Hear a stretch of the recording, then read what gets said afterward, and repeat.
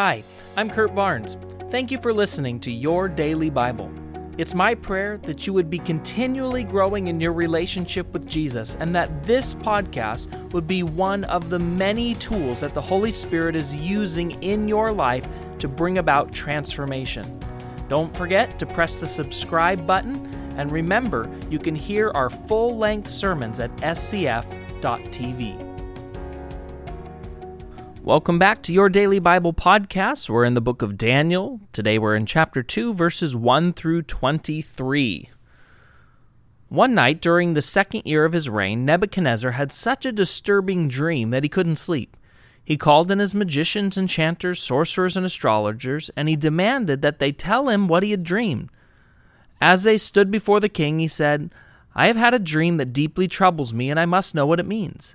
Then the astrologers answered to the king in Aramaic, "Long live the king, tell us the dream, and we'll tell you what it means." But the king said to the astrologers, "I am serious about this. If you don't tell me what my dream was and what it means, you will be torn limb from limb, and your houses will be turned into heaps of rubble. But if you tell me what I dreamed and what the dream means, I will give you many wonderful gifts and honors. Just tell me what the dream was and what it means." They said again, "Please, your majesty, tell us the dream, and then we can tell you what it means." The king replied, "I know what you're doing. You're stalling for time because you know I'm serious when I say, if you don't tell me the dream, you're doomed. So you have conspired to tell me lies, hoping I'll change my mind. But tell me the dream, and then I'll know that you can tell me what it means." The astrologers replied to the king, "No one on earth can tell the king his dream. And no king, however great and powerful, has ever asked such a thing of any magician, enchanter, or astrologer. The king's demand is impossible. No one except the gods can tell you your dream, and they don't live here among people." The king was furious. When he heard this, he ordered all the wise men of Babylon to be executed. And because of the king's decision, men were sent to find and kill Daniel and his friends. When Arioch, the commander of the king's guard, came to kill them, Daniel handled the situation with wisdom and discretion. He asked Arioch, "Why has the king issued such a harsh decree?" So Arioch told him all that had happened.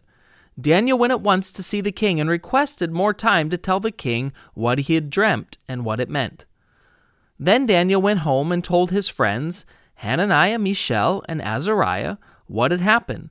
He urged them to ask the God of heaven to show them his mercy by telling them the secret, so they would not be executed along with the other wise men of Babylon. That night, the secret was revealed to Daniel in a vision. Then Daniel praised the God of heaven, and he said, "Praise the name of God forever and ever, for he has all wisdom and power. He controls the course of world events. He removes kings and sets up other kings. He gives wisdom to the wise and knowledge to the scholars. He reveals deep and mysterious things and knows what lies hidden in darkness, though he is surrounded by light. I thank and praise you, God of my ancestors, for you have given me wisdom and strength. You have told me what we asked for and revealed to us what the king demanded."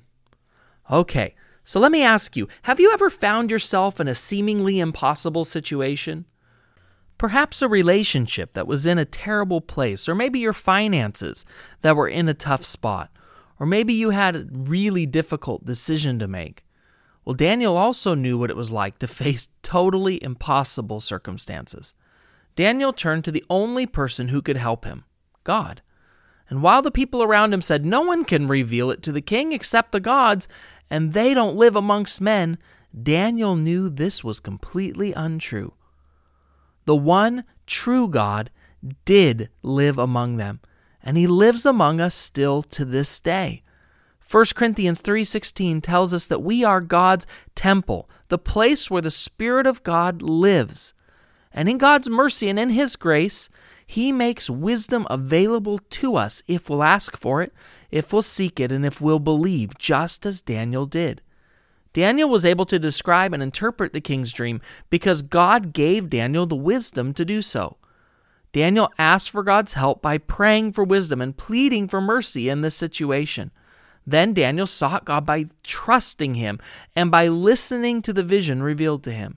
And finally, Daniel had to have faith to believe God would come through. For you and I, the process looks much the same. When we're faced with impossible situations, we must have faith to ask God to help us through prayer. Then we seek His wisdom in His Word, and we believe He helps us through impossible situations. Let's pray.